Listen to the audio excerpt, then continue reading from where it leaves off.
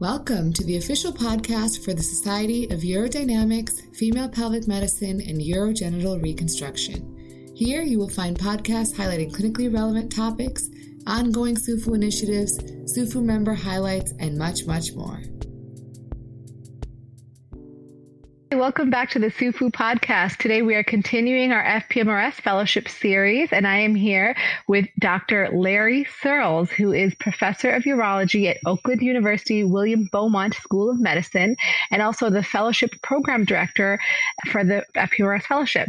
Welcome, Dr. Searles. Thank you so much. Thanks for having me. I'm looking forward to talking with you today. Me too. So why don't you start by telling us a little bit about the fellowship? Well, so we're a urology-only fellowship. We take just urology applicants. We don't take GYN applicants.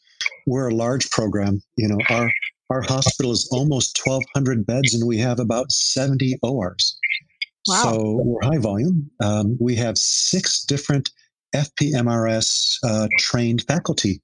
And what's interesting is all of our faculty trained at different places, which is good because we don't agree on everything. And that's really good for a fellow to have people disagree and talk about why. It's just good training. That's fantastic. So do the fellows work with all 6 of you equally? No, they don't. There's a core group of historically 4 of us. And then one person is primarily a robotic surgeon at a satellite hospital. And in your second year, the fellows rotate with this person and does a lot of robot surgery with him. As you know, we've just added Dr. Padmanabhan from Kansas. So she's now our 5th, and she will be integrated into our clinical rotation. So we will have, so they'll be spending time with all 5 of us. And then the 6th person just robotic in their second year. That's great. And then what other rotations do they take part in during the 2 years? Yeah, so what's unique, well, one of the unique things about our program is several years ago, we started what's called the Women's Urology Center, which is a multidisciplinary clinic. And it was originally designed for patients with pelvic pain. And that's because, we feel that nobody takes good care of these patients. And a lot of people don't want to take care of them. So we weren't competing with anybody, and people were very happy to send us their patients with pain. And what's happened then, this is a multidisciplinary clinic, and we have urology, we have gynecology, we have colorectal surgery, we have physical therapy, pain psychology, acupuncture, Reiki. We do some really cool things there. So in our first year, the fellows rotate primarily with the 5 of us. It'll be myself and Ken Peters, Jason Gilleran, and Melissa Fisher. You guys probably don't know Melissa as much. She doesn't come to as many meetings, but Melissa is a robotic expert who did her fellowship at NYU. She's been with us for about 10 years now. And Priya, as we mentioned. In the first year, they rotate with those 5. And then in the second year is when we start doing our subspecialty rotations. And those are also in the Women's Center because our colorectal surgeons are there, our gynecologists are there. And it's really tight because there are patients. So it's kind of a continuity of care. We send our patients to the colorectal surgeon and they see them at our Women's Center where our fellows are. So it's a very, very nice system. Wow, that's a really unique opportunity for your fellows. That's fantastic. Do you find that, you've obviously mentioned you have a really good robotic exposure. What's the breakdown of, neurogenic bladder patients, vaginal, female, prolapsed vaginal surgery, other things like that? Yeah. So because there are so many of us, we actually do probably 50-50 robots and vaginal surgery. We do a lot of vaginal surgery, which I think is really important. I think there's still a big role for doing vaginal reconstructions and not just prolapse, but, all the things that we reconstruct from diverticulum to fistula to mesh cases and all those things.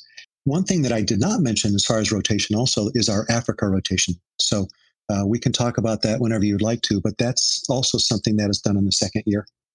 Yeah, tell us a little bit about that rotation. Yeah, so Ken Peters and I started going to Africa about 15 years ago. And what's happened is we've made some very deep friendships.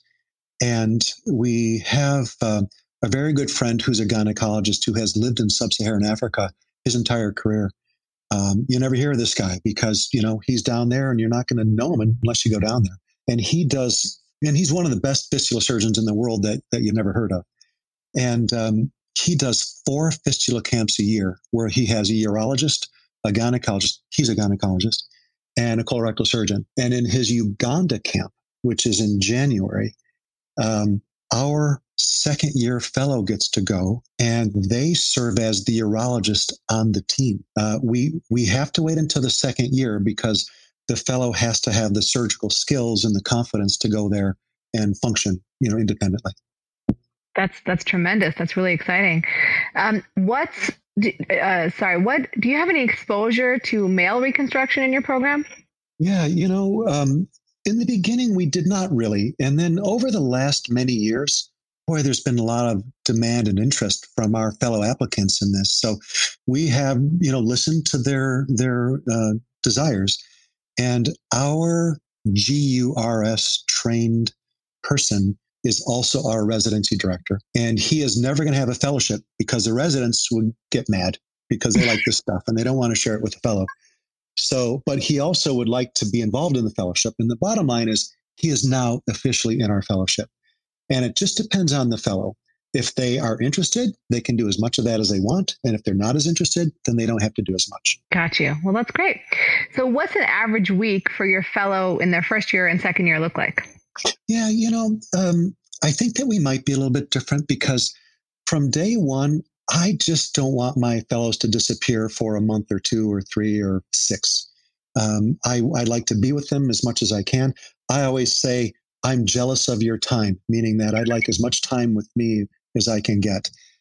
So what I've done is I've structured it so that in both the first year and the second year, during every week, you're doing clinical and research. And I did it like that because with, 6 faculty, let's say that the fellow's in the clinic with me and, Melissa Fisher has a great robotic fistula case. Well, that fellow's going to leave my clinic and go do that case because it's important to do. If Ken and I are out of town in Africa for 2 weeks, the fellow on our service can go and work with the other 4 people around. So I want flexibility clinically for fellows to do the index or really good surgical cases. So then what we do is we intersperse research half days in these weeks based on the schedule. So at no time does the fellow ever really disappear and do research. They always kind of have their hand in the pot, doing both clinic and OR both years. Well, that's nice. I mean, I think that's something that a lot of people actually enjoy is we love operating. So having the opportunity to do it for 2 years is wonderful. So as far as research, what kind of research are your fellows involved in? Do you have any requirements and what's the support like for research? Yeah, that's kind of a big secret here. I don't think people realize the fantastic infrastructure that we have. So we have 9 full-time research nurses to run our studies. That's how many studies we have. We have meetings once a month where we sit down and we go over every study. Where are we? Where are we with design? Where's the IRB? What are the stats? What are the power? Can we do this study? Is it cost effective? Then, what are the barriers to recruitment? Why are we not recruiting? How can we change things? And we do this every month. And then, it's okay, where's the abstract? Where's the manuscript? Has it been submitted? And what's funny about the fellows know because, when the fellows leave on Monday mornings, they'll get a text from me. What about that, paper that we're writing? Where are you? The fellows who have left the program, right? So we're very involved. And what's nice is our research nurses are very helpful with writing the IRB and helping arrange stats in those things, because you come in and sometimes you're, like a deer in the headlights. You're not exactly sure how to work the things in this really big system. So we have people who, walk us through that daily, and they're just great. So it's a real strength of ours. And what I haven't mentioned yet is Mike Chancellor. Mike Chancellor, one of the most famous urology researchers in the world. He's in our translational lab. So we're just doing great stuff. Mike, as you know, one of the first guys ever to put Botox in a bladder. Mike invented the stem cells that we're injecting for stress incontinence. Mike invented a lysosome where that he could put Botox in. And then when he puts, a suspension of lysosomes in the bladder, the lysosomes adhere to the bladder cells and deliver the Botox. So there's all these really cool things that are going on here. Well, that's tremendous. That's such a great accomplishment for your fellowship and your program. So that's great. Are there any call requirements for the fellows? Yeah, what's funny. So when I did my fellowship and I walked in, the fellow before me handed me a beeper and he said, I just put it in the drawer. So I took the pager off and I put it in a drawer and I left it there for a year. So I love the fact that I had no call so much that our program has no call. And we have no plans anytime soon of changing that. That's wonderful. So for people who haven't been to Royal Oaks, Michigan, what's it like to live there? Kind of another big secret. What people don't remember is that, this area, southeastern Michigan, for 100 years, we were the manufacturing center of the world. So, Ford, GM, Chrysler, all of their spinoffs, batteries, tires, everything is here. So there's been a lot of money in this area. And Beaumont got lucky because about 60 years ago, they built a hospital in the wealthy suburbs. So we are surrounded by very nice cities. It's a wonderful place to live. I always describe Royal Oak as Ann Arbor after you're a few years older and you've got a job. So it's a little bit of an older crowd. It's still a really cool crowd. The schools are outstanding. So it's really a wonderful place to be. We're about 40 minutes from downtown Detroit, and we're about 40 minutes from Ann Arbor. That's great. So you've said a lot of wonderful things about your program. Obviously, you have this very unique women's pelvic pain center. You've got tremendous research opportunity, this Africa rotation. What do you think your biggest strength is? I think there's two things. First, I really think it's our variety of attendings and therefore the differences in approaches that the fellow can see, our clinical volume, but also, and variety. We do a lot of different things, but also the fact that, we're a friendly program. Ken Peters and I have been doing yoga for a long time. So if you think about like a yogi as your fellowship director, that's what you get when you come to Beaumont.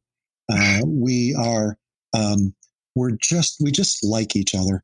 And, I like the fellows, and it's fun because I still get phone calls regularly. Many of us do. We get phone calls regularly with difficult cases. So we have a very, very nice, friendly collegial atmosphere.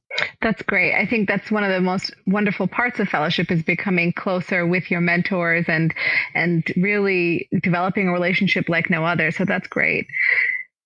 Is there anything that's actively changing or that you want to change in the near future with the fellowship? No, it's not. Nothing right now, other than the fact that we just hired Dr. P, who we're very, very excited with. We have 4 males and 2 females in our program. I'm probably at some point going to turn over the directorship, but it could still be, 2, 3, 4 years away yet. It won't be 5 or 10 years, and then one of the younger people will step up and take over. Okay. And where have your prior fellows gone for practice? Yeah, so we're a younger program. Even though Ken Peters and I have been doing this stuff for a long time, Beaumont is very conservative, and they would not allow us to have a fellowship until the program was ACGME approved. And that's only been about 8 years. So we're about 8 fellows into this. And about 60% go into academics, about 40% private practice. We've got a fellow at the University of Michigan, somebody at McMaster University in Hamilton, Ontario. We have a fellow in Minneapolis who runs their fellowship program there. One of our current fellows is certainly going to be an academician. I tell our fellows when they come in that I would prefer people going to academics, but I don't care if they don't. But my main desire would be that they teach. Now, you can go into a LUGPA group, right? A large urology practice group. You could do that and still be involved in residencies and fellowships. One of my other fellows who is in a group like that is still teaching. It's not a university, but they're still teaching. So I think that people who finish our fellowship and the other fellowships are so valuable and so important, and they raise the bar so much for women's healthcare that I have to think it's a waste that they not teach. Well, that's lovely. So I think it's a really wonderful program. I encourage anyone looking at FPMRS programs to go check it out. And I wish you the best in this very, very scary time right now. Yeah, well, thanks so much. And everybody out there, hope you're all safe and healthy. And hopefully we'll all see each other on the other side of this COVID virus. Absolutely. Thank you. Thank you. Thanks for listening to today's episode on the SUFU Podcast. Be sure to follow us on your favorite podcast streaming app. We're available on iTunes, Stitcher, TuneIn, and SoundCloud. Follow us on Twitter with our handle @SUFUorg, where we'll provide real-time updates of our next podcast episode launch. And be sure to check us out on our website, www.sufuorg.com.